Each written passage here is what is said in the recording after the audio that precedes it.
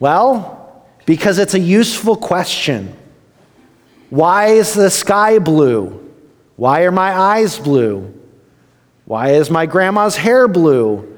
Why do we care that Pastor Damien's grandma's hair is blue after these 3 weeks? And why am I so invested in knowing that now? Why? It's an incredibly useful question when examining what we believe and how we practice our faith in Jesus Christ. We ask for the purpose of remembering, to fuel our passion in order to live out our faith in a vibrant, life to the fullest manner that Jesus intended for us to live. We ask why because sometimes we get so caught up in the duty of practicing our faith that we settle for looking at the things that we practice and the things that we do as Christians through the lens of the statement of because we're Christians and that's simply what Christians do or don't do, depending on the thing that you're looking at. And we are in the middle of this series, a series called Christianing, where we're exploring some of these why questions about the practice of our faith in order for us to remember. And while there are some things that we may not have thought of, or you may not have thought of, and there may be some messages that connect with you more than others, these messages are supposed to be a conversation starter and not a heavy burden. Remember, even though Jesus had a Jewish mother, he was not a Jewish mother. So he's not like putting guilt on you. Actually, he said that his yoke or the mantle of his teaching is easy and his burden light. So, the why question for this morning is why do we share our faith? Why do we share our faith? Now, I don't know about you, but throughout my life as a Christian, I've actually been asked this question more times than I could probably count. Why do Christians feel it necessary to share their faith? What is it that makes it, what's the urgency here of Christians passing their faith along? Or to pull some of the questions back a little bit further, why does it seem like a religious thing to do to proselytize or convert people to your point of view? And why does it seem like Christians will go to the ends of the earth into cultures that already have a religious perspective to share their faith? What's the deal with that? Now, when we talk about sharing faith, and as we're going to talk about it in the context of this morning, this statement can conjure all sorts of different feelings and thoughts in your minds. Some of you may break out into a cold sweat thinking about sharing your faith. Some of you may think of cold calling or going door to door, knocking on doors and handing out pamphlets or tracts. Some may think about sharing their faith as dragging someone along with them to a Christian movie or to hear somebody else share their faith story. But we're going to be talking about something a little bit more personal here this morning. And we're not going to get caught up in the merit of materials or methods, but simply why we share our faith and why you sharing your faith matters. And while we aren't going to be able to answer all of the questions like every other week, again, this is a conversation starter. Go to Scripture and look into this yourself as well. And I hope that this is a springboard to that this is a catalyst for that. We're going to be looking at a picture of one man sharing his story that's found in Acts chapter 26. And we're going to be looking at the majority of this chapter. So strap in. It's found on page 907 in the Bible in the pew in front of you. But we're going to be looking at this entire chapter here this morning. So here we go. Acts chapter 26. Then Agrippa said to Paul, "You have permission to speak for yourself." So Paul motioned with his hand and began his defense. "King Agrippa, I consider myself fortunate to stand before you today as I make my defense against all the accusations of the Jews, and especially so because you are well acquainted with all the Jewish customs and controversies. Therefore, I beg you to listen to me patiently. The Jewish people all know the way that I lived ever since I was a child, from the beginning of my life in my own country and also in Jerusalem. They have known me for a long time and can testify, if they are willing, that I conformed to the strictest sect of our religion, living as a Pharisee. And now it is because of my hope in what God has promised our ancestors that I am on trial today. This is the promise our 12 tribes are hoping to see fulfilled as they earnestly serve God day and night. King Agrippa, it is because of this hope that these Jews are accusing me. Why should any of you consider it incredible that God raises the dead? I too was convinced that I ought to do all that was possible to oppress the name of Jesus of Nazareth, and that was just what I did in Jerusalem. On authority of the chief priests, I put many of the Lord's people in prison, and when they were put to death, I cast my vote against them. Many a time I went from one synagogue to another to have them punished and tried to force them to blaspheme. I was so obsessed with persecuting them that I even hunted them down in foreign cities.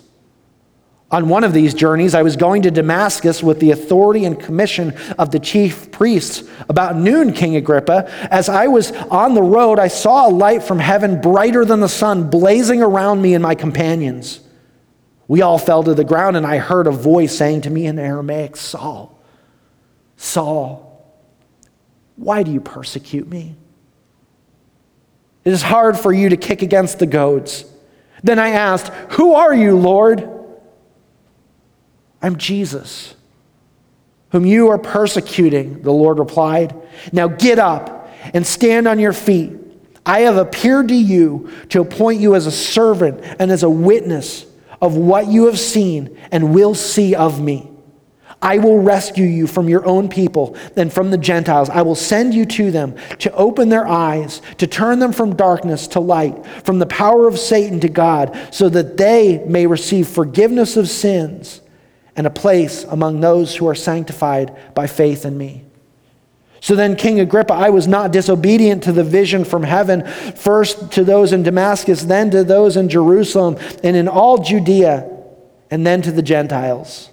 I preached that they should repent and turn to God and demonstrate their repentance by their deeds. That is why some of the Jews seized me in the temple courts and tried to kill me, but God has helped me to this very day, so I stand here and testify to small and great alike. I'm saying nothing beyond what the prophets and Moses said would happen, that the Messiah would suffer, and as the first to rise from the dead, would bring the message of light to his own people and to the Gentiles. At this point, Festus interrupted Paul's defense. You are out of your mind, Paul, he shouted. Your great learning is driving you insane. I'm not insane, most excellent Festus, Paul replied. What I'm saying is true and reasonable. The king is familiar with these things, and I can speak freely to him. I am convinced that none of this has escaped his notice because it was not done in a corner. King Agrippa, do you believe in the prophets? I know you do. Then Agrippa said to Paul, do you think in such a short time you can persuade me to be a Christian? Paul replied, short time or long, I pray to God that not only you, but all who are listening to me today may become what I am, except for these chains. The king rose, and with him the governor and Bernice and all, and those sitting with them. After they left the room, they began saying to one another, this man has not done anything that deserves death or imprisonment. To give you a bit of context of what's going on here, Paul had traveled to Jerusalem and was on his way to the temple with some Jews from Asia when a frenzied mob seized him, dragging him away from the temple. Since Jerusalem was under Roman occupation, the Romans stepped in order to bring order to the situation. As he was about to be beaten for what they perceived to be a rabble that he started, plot twist, Paul reveals that he was a Roman citizen. And Roman citizens usually get trials before they get beatings. At the very least, they get heard before they receive this type of punishment. This resulted in a long journey, imprisonment, plots for his demise, and finally a military escort until he arrived in Caesarea. And while in prison, officials tried to bribe him in order to garner favor with the Jewish leaders. There was a transition of power, and here Paul was, still imprisoned, still being looked at as a political pawn when Paul does the unthinkable. He appeals, using his Roman right, to the highest courts in the land. He appeals to Caesar himself.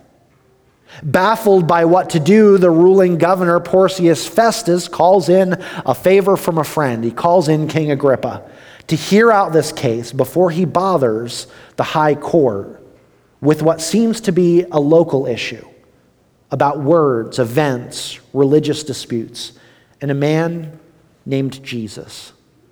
And this is where we begin to answer our why question for today.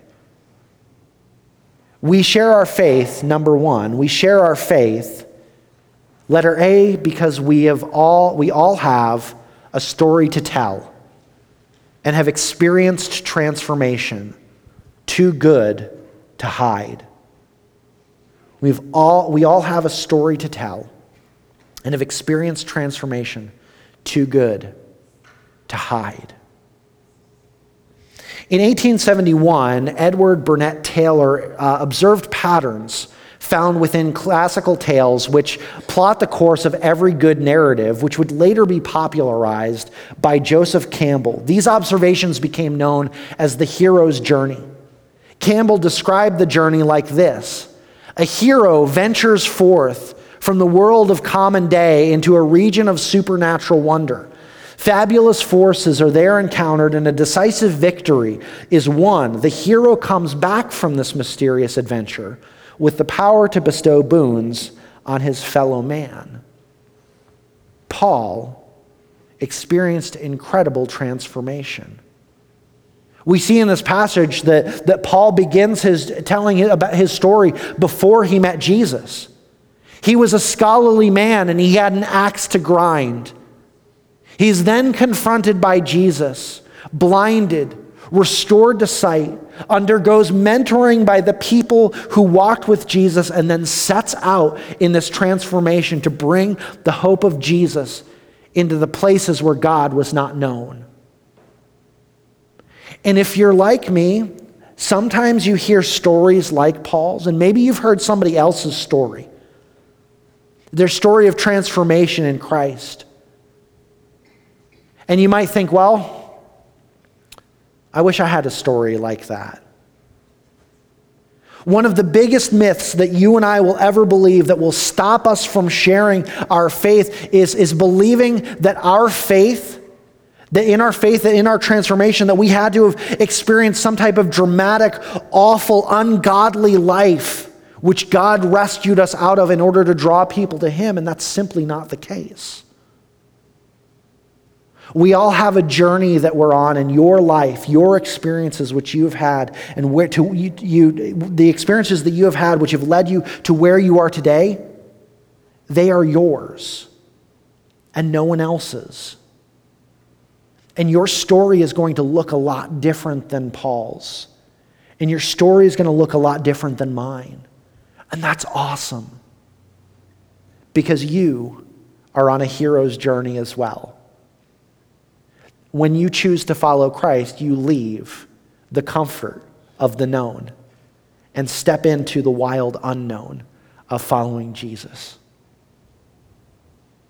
And the transformation that you have experienced in Christ, while it may not be as dramatic as Paul's or as dramatic as someone else's, it does not mean that you have not experienced transformation. Think about this for a second. Think about the way that you treat people. Think about the attitudes that you have, how they've changed. Maybe God has enabled you to see people as He sees them, as dearly loved people for whom He has depthless love for, and who His Son would walk to a cross for. You have experienced transformation. Which leads us into letter B. We share our faith because we have received love and grace too crazy to contain. Think about Paul's story for a minute. Before this transformation, Paul was literally on his way to murder the followers of Jesus. I wonder at this point in time, how many Christians within the church were praying, God, would you show your justice to Paul? Would you rain down your justice? Would you vindicate the cause of the righteous? And yet Jesus shows him remarkable grace and love that was way too much for him to contain. You have received that grace and love too. I'm so thankful that I've been the recipient of that as well. And regardless of how far from God you have wandered before you asked him to be the Lord of your life, that same grace and love was available for you. Whether far or near, it is simply yours to receive and allow and invite his leadership into your life through that. I want to go back and share part of my story. In 2005, in the city of Split, Croatia, I was having a conversation with a British Jamaican named Malika. I really liked Malika. He was a neat dude. It was great to be able to spend that week with him. Within these conversations, we would share our stories about how God had changed our lives. And in the midst of sharing my story, a story that I felt was pretty mundane. I mean, I grew up for the most part in a Christian home, didn't err too much. And in the midst of sharing my story and sharing a little bit of this angst that I felt about it, Malika brought me to Luke chapter 15. And in Luke chapter 15, Jesus tells a story about two sons and a loving father. And while the story mainly focuses on the younger of these sons, known as the prodigal son, the older one has been saved from the famine and harm found in the places where the younger one found himself. Malika said to me, yours is a story of grace and love from the other side, where God in his wisdom kept you from total destruction. Do not get bitter. You are the older brother in this story. And so don't get bitter by the lavishing of love on the younger brothers, but remember the love and grace of the Father which has always been available to you and you've always known about. Thank him for all that he has kept you from. You are the recipients of the love and grace of Jesus, whether you have wandered far from him or whether you have been near the whole time.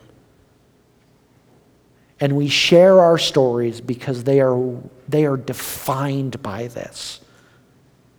They are defined by the great grace that God has provided for you and to you. They are stories that are filled with the measureless love of God for you. The infinite for the finite. And he has lavished it on us in Christ. And we share letter C because we have an urgent mission from God. If we dive back into this passage in verse 19, Paul shares that following this encounter with Jesus, that he went wherever he could to make Jesus known.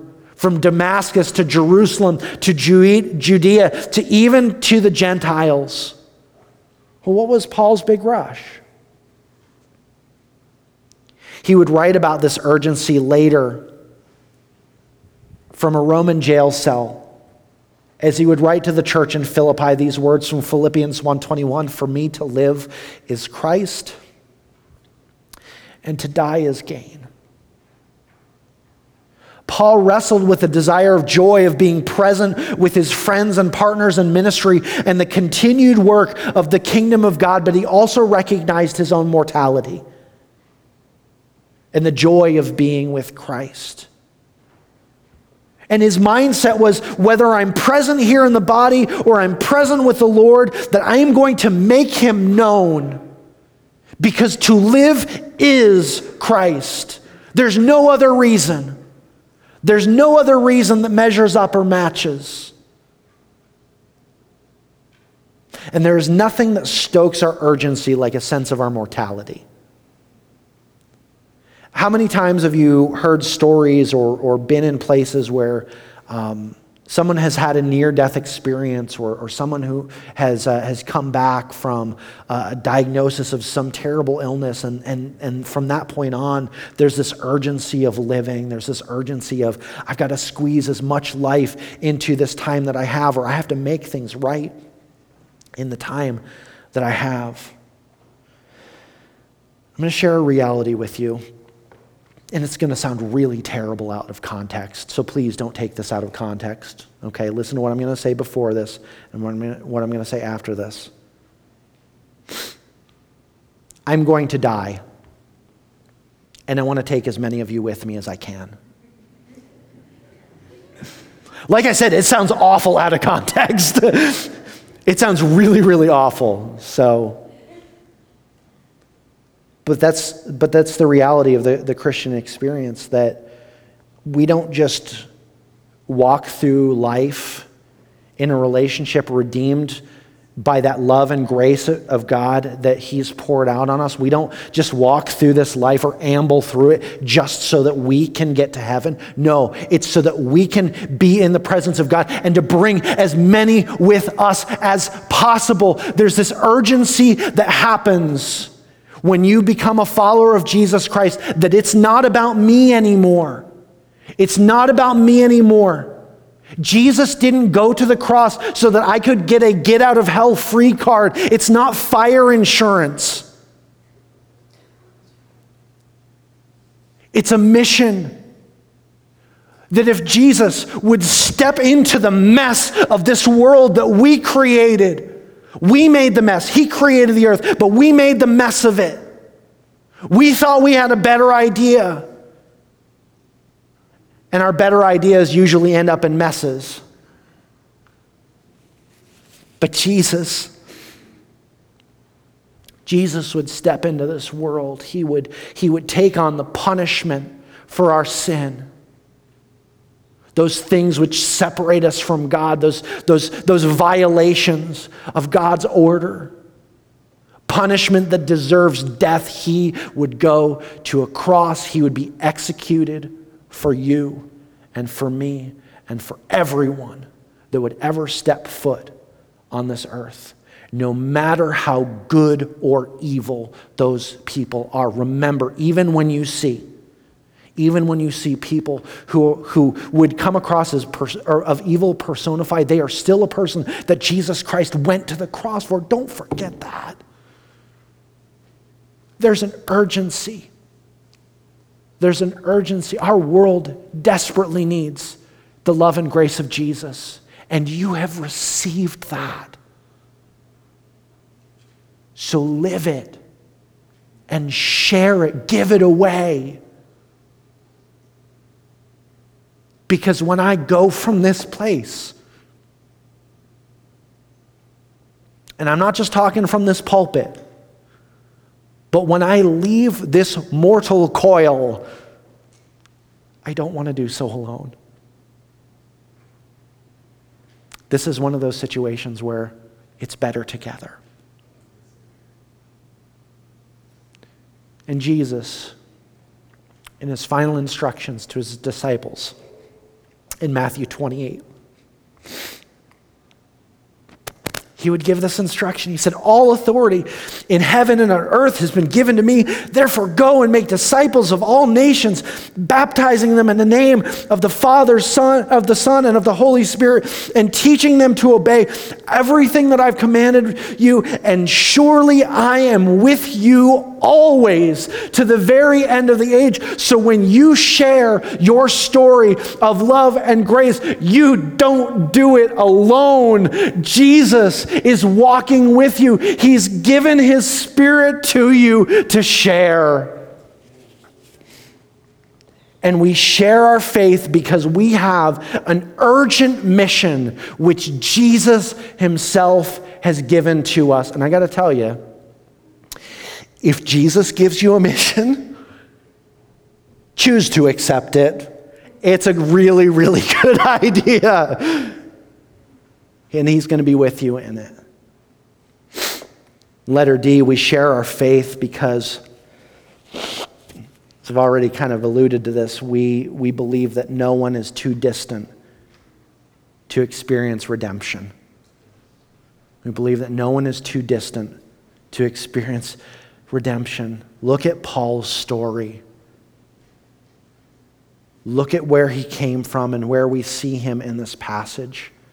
And I love this interaction that we see between Paul and his audience. Festus, his response to it is, you are out of your mind. Your learning is driving you insane. Festus has an emotional response to Paul's story. He's angry. He's dismissive. Agrippa asks a little bit more of a grounded question. He asks a little bit more of a reason-based question. Do you think that in such a short time you can persuade me to be a Christian? And I love Paul's response. Short time or long, I pray to God that not only you, but all who are listening to me today may become what I am. Except for these chains, you don't want those. See, Paul knew that he had a short amount of time to tell his story. That he had richly received the grace and love of God, and that it was too good to not pass along. This midlife faith crisis brought on by his encounter with Jesus filled him with an urgency to share and a confidence that if Jesus could reach even him, that no one has wandered too far to not be redeemed by him. Remember, these are answers to the why question and are not necessarily a how, nor do they promise us results as we share our faith. We need to remember, number two, that as we do this, letter A, we must remain open to examination. We must remain open to examination. You see, as you share your story, approach it as a friend. Let people ask you questions. I think sometimes we get wrapped up in the temptation of trying to be a teacher or a salesman in these moments.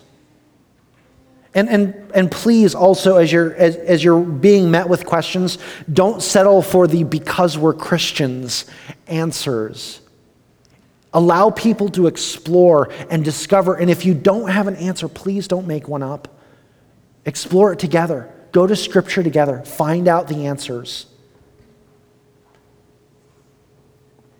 And as we do this, letter B, we trust the Holy Spirit with the results. What I'm about to share with you may surprise you, and I hope that it relieves some of the anxiety that you have when you think about sharing your faith. You don't change anyone. I don't save anyone. That's the Holy Spirit's job. That is his job. Let him do it. He's so much better at it than we are. But he does want to partner with you in the process.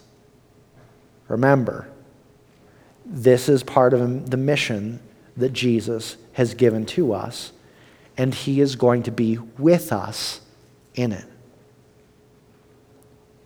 Your story matters because it's your story. It's your story as a recipient of God's love and grace. And people need to not only hear your story, but to see it lived out, to see the story of God's transformation lived out in you.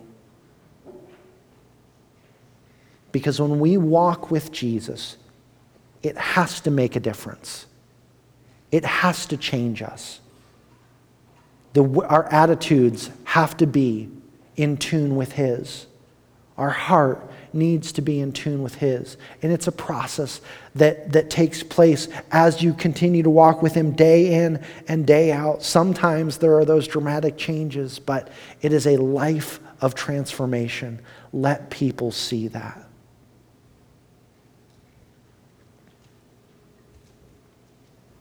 Several years ago, I ran into a quote by Francis of Assisi, an early church leader. And he says, "Go into all of the world and preach the gospel. And if necessary, use words." I would say, go into all the world and preach the gospel. And let people see Jesus through you and share your story. So, share. Let's pray.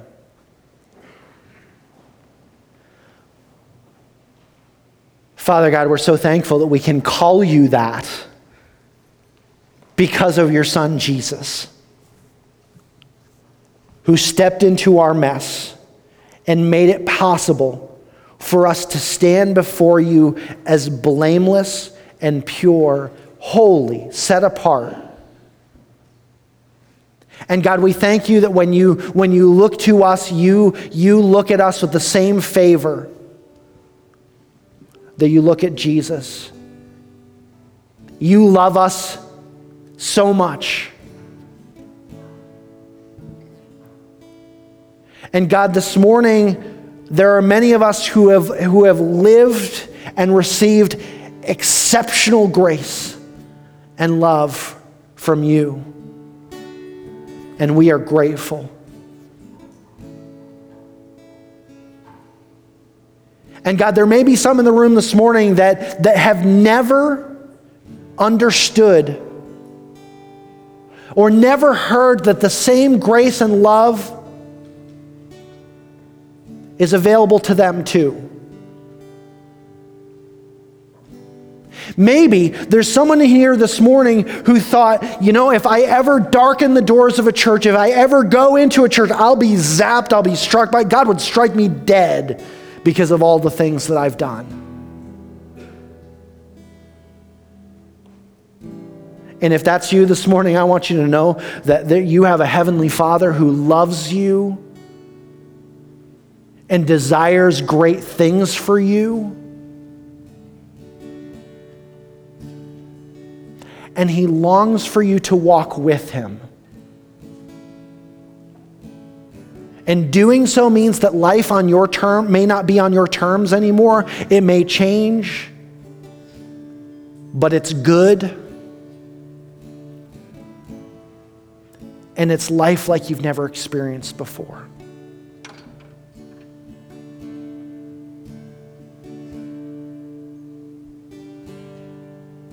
And so this morning, as we close in song, the song Amazing Grace, My Chains Are Gone, if you have never received the grace and love of Jesus, or you have wandered far from the grace and love of Jesus, now is a good time to take it. And so as we sing, the front is going to be open here. I want to pray with you. I'm going to invite some of our prayer team to come up as well to be available. Or maybe you just need to come and pray as a celebration of what God has done in and through you. Or maybe there are people who your heart breaks for that are far from God. And you want to join together in prayer for them so that you know how to share your story with them.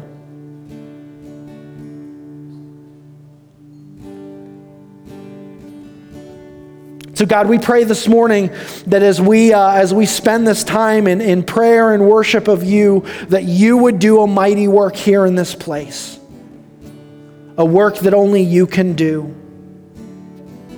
God, we trust you and we love you. And it's in Jesus' name we pray. Amen.